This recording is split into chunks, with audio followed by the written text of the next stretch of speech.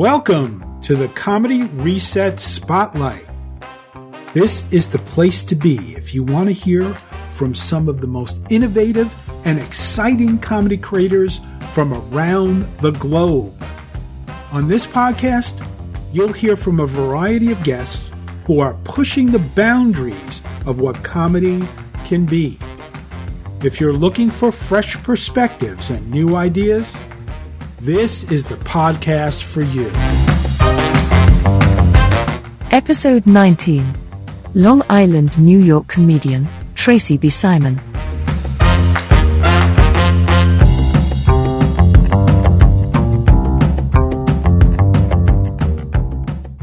When did you first start doing stand-up comedy? My entry into stand-up comedy was somewhat unconventional. I wanted to get over my fear of public speaking for my job. So in 2006, I took a class at Governor's Comedy Club, which I thought would be way more fun than Toastmasters. I thought I would have a meltdown during the graduation show, but when I heard people laughing at what I was saying, I was hooked. I had to put comedy, though, on the back burner until I retired in 2020. I didn't know what to do with myself because pandemic shut everything down. And then I learned that comic Mark Breyer, who I had done some work with before, was doing comedy shows via Zoom at the East Meadow Public Library once a month. So I contacted him and I asked if I could be on one of his shows, and he said yes. So I pulled out my old comedy notebook, updated my jokes, and the following month I was back performing. What made you want to become a stand-up comedian? Is this a therapy session? Being a stand-up comedian was not something I knew I could aspire to. I never looked at comedians on TV or on stage in the Catskills and said, hey, I'd like to do that. I didn't even know how they got there. They just sort of showed up on Ed Sullivan or the talk shows or on stage. And I was a middle child, which meant I was the one who was supposed to be seeking attention all the time. But I would have rather died than do that. See, I was sandwiched between two attractive, outgoing, and talented siblings. My big brother was a mechanical whiz, and my little sister was a natural actress and singer. And as for me, I was the Saint Bernard among the poodles, and my talent was drooling. But what that drooling was comedy. It's just that nobody recognized it yet. I mean, I wasn't a class clown by any means. I was always picked on at school, so my goal essentially was to be invisible. But when I spoke to people at length, especially adults, they would laugh. It wasn't so much what I said, but how I said it. And I didn't even know that was a talent. By the time I was an adult, I realized I could write, and I could find work doing that. For the fun of it, in the late 80s, I signed up for a stand-up comedy class in the city led by a working comedian, Lisa Carmel. She held it in her West Side apartment, and it was just me and 5 guys. The performing part made me uncomfortable, but that's where I learned I could write comedy. The interest in doing stand-up came about 20 years later. Who were some of your influences? Well, like a lot of women of a certain age, my influences were Joan Rivers, Phyllis Diller, and especially Toady Fields, who I don't think gets enough attention and credit.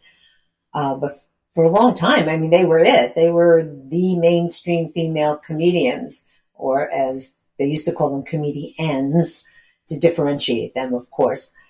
But as time went on, I added Rita Rudner and Elaine Boozler to that list. I only recently discovered Jean Carroll. She predated the earlier female comedians by a few years, and I felt she was ahead of her time, demanding and getting equal pay as her male counterparts, and having her own TV show.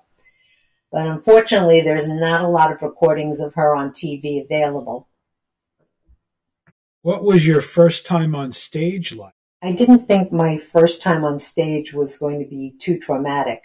I was accustomed to giving oral presentations in graduate school, but performing comedy in front of a large live audience that is actually listening is very different. You don't have to wait for your grade to know how you did.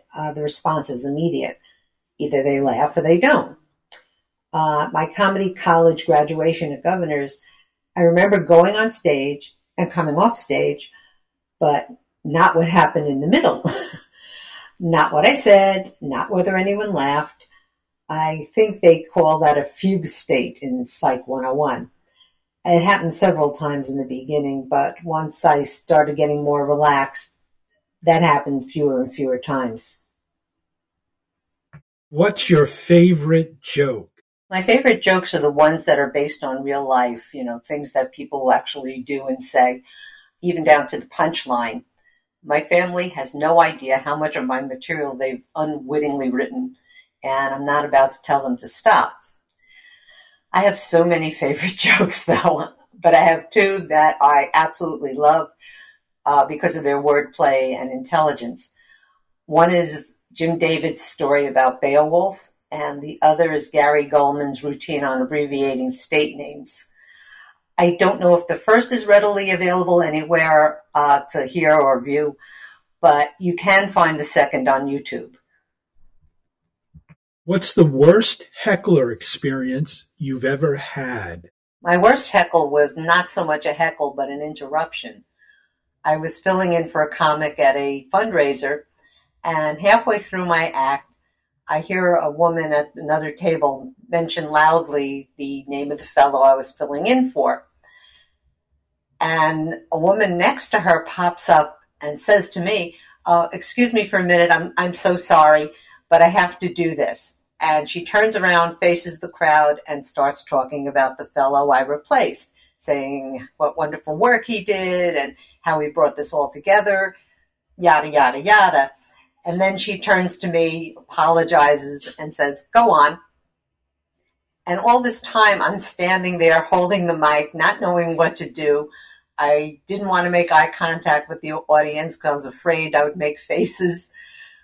But there was nothing I could do and nothing I can really say about it.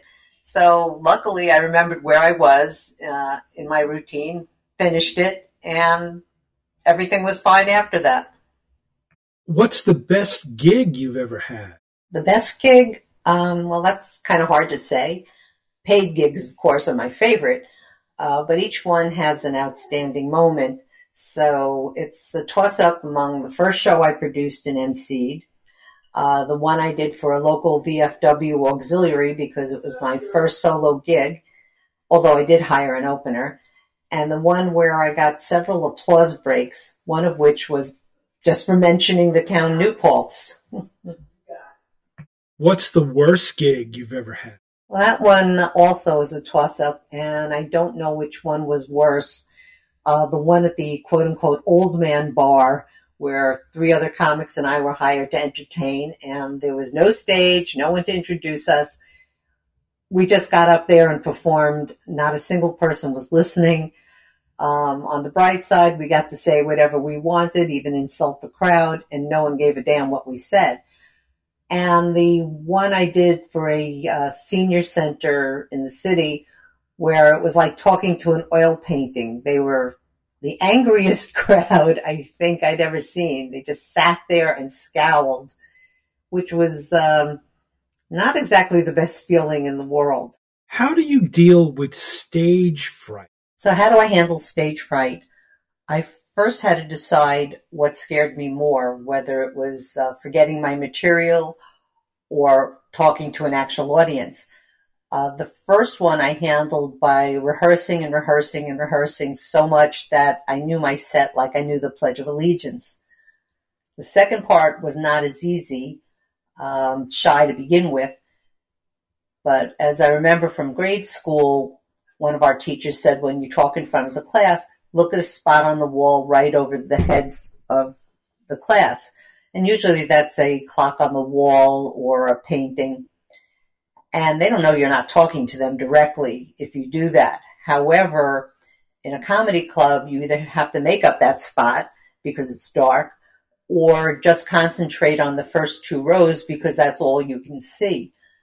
And as soon as you hear someone laugh or respond to what you're saying, you can look at them from time to time because that's your designated friend in the audience. You just don't play to them, but every once in a while you you come back to them. And it becomes easier and easier and easier with practice. And if you psych yourself up by saying, this is a room full of friends. They're not adversaries. They're your audience. They're here to hear you. It makes it that much easier. What was the most unexpected response you've ever gotten to one of your jokes? The most unexpected response I've gotten to a joke was at an open mic.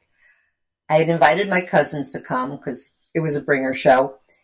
And I was doing jokes about our childhood and growing up, etc.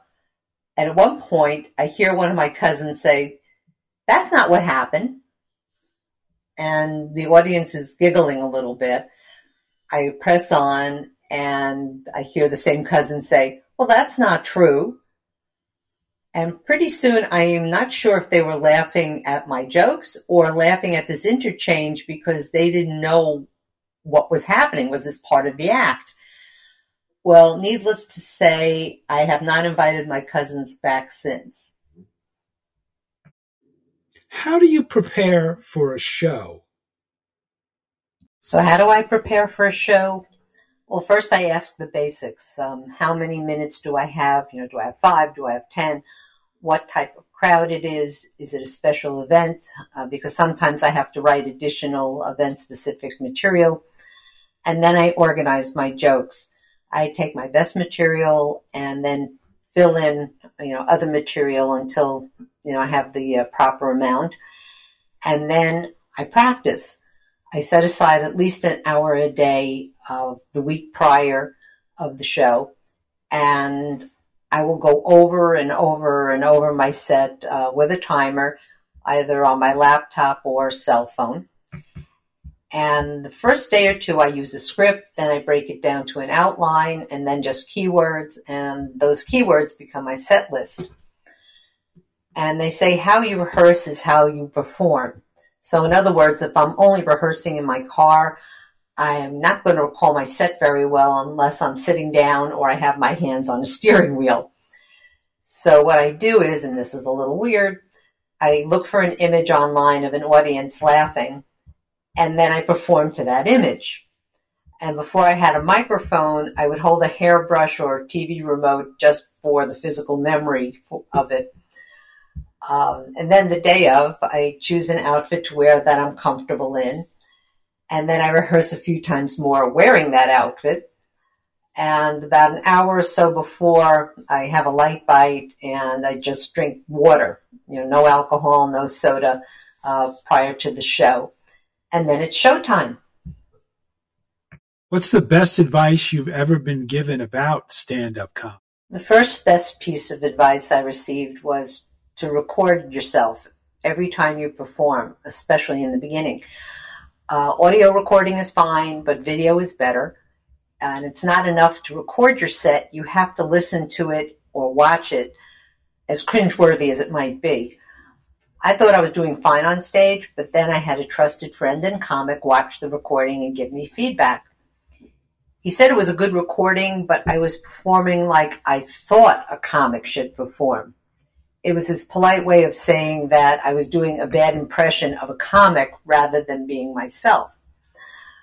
The other piece of great advice I received was you have to create your own opportunities. Just don't rely on open mics and bringer shows or waiting for a producer to call you.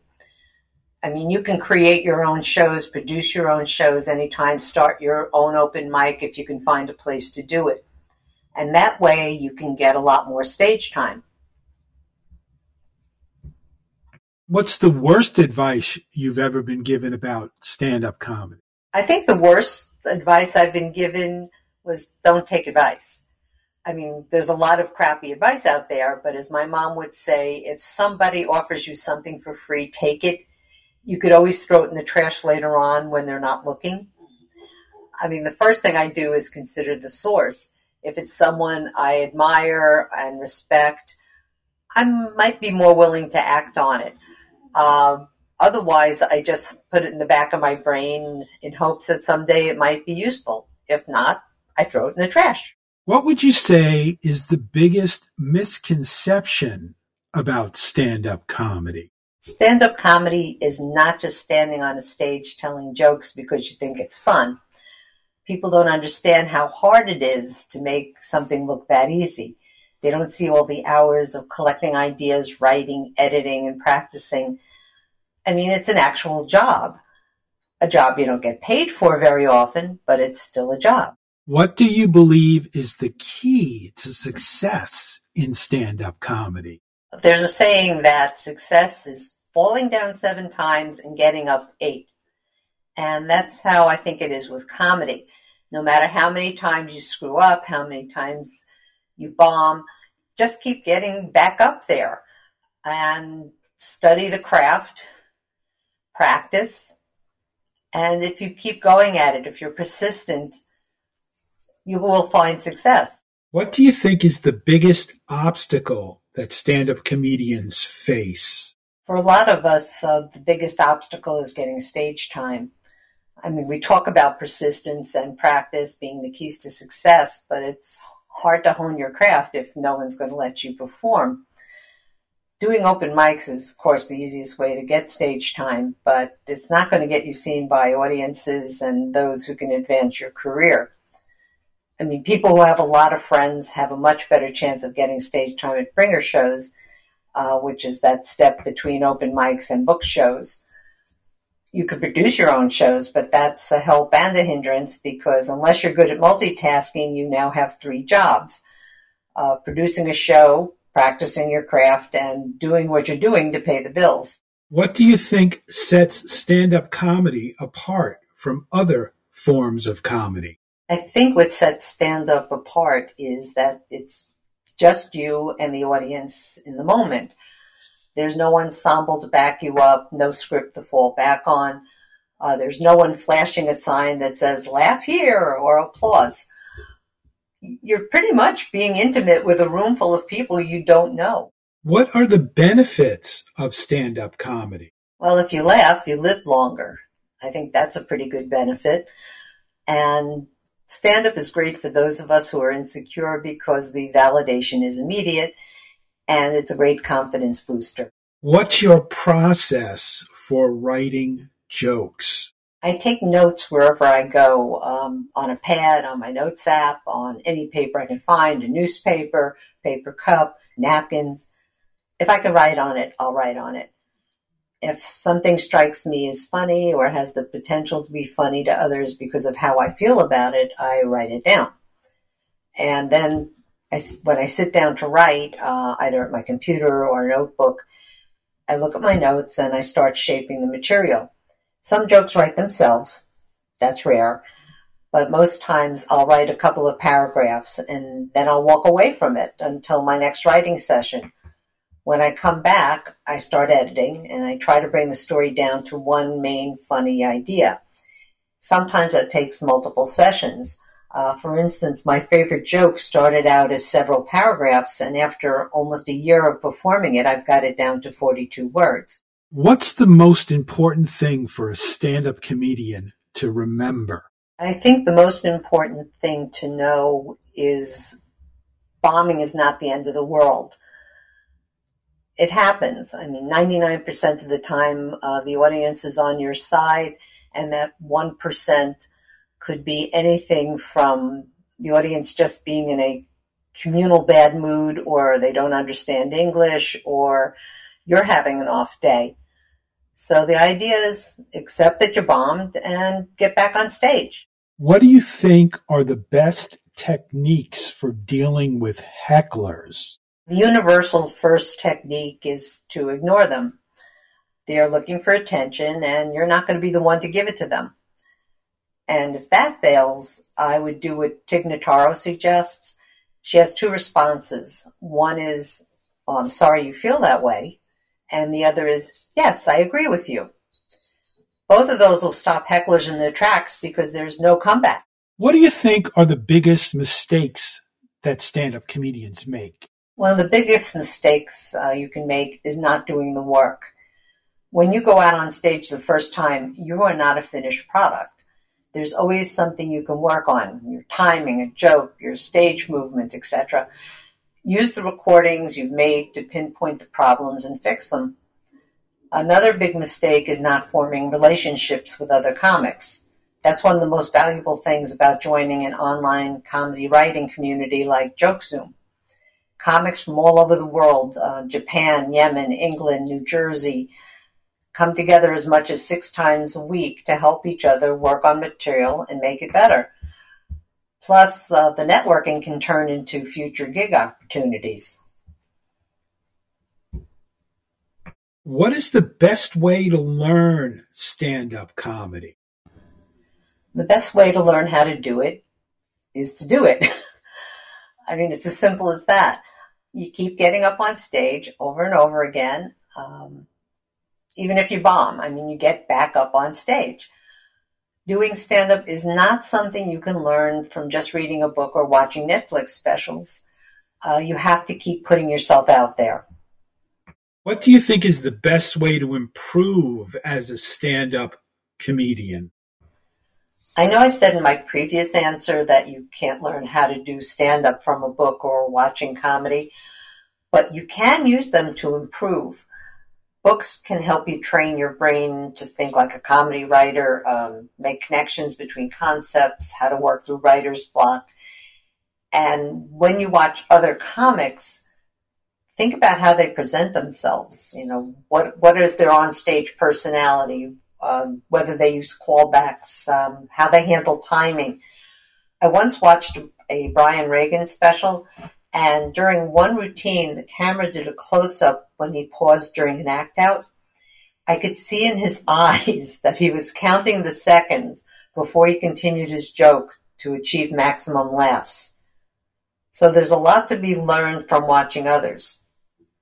What has stand-up comedy taught you about yourself? As a retired librarian, I'm going to give a literary answer to this one. I'm going to paraphrase A.A. Milne in Winnie the Pooh. I learned that I am braver than I believe, stronger than I seem, and smarter than I think. And that's a big deal. What motivates you to keep performing stand-up comedy? Well, on a physical level, let's face it, laughter is a drug. It stimulates the endorphins that give you a high. Well, as you can see, I'm wearing a patch to break the habit, and so far, I can tell you it's not working. On a personal level, making people laugh and knowing what I'm giving them of myself may be the best part of their day.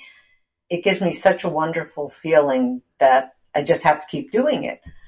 And on a purely selfish level, I want to become so good at it that one day I could stick it to everyone who ever treated me like garbage in 6th grade.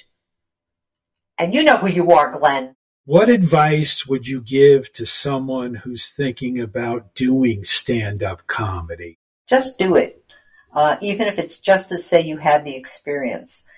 It's a little like skydiving in that respect. Except if you fail at comedy, no one has to look for your carcass in a cornfield.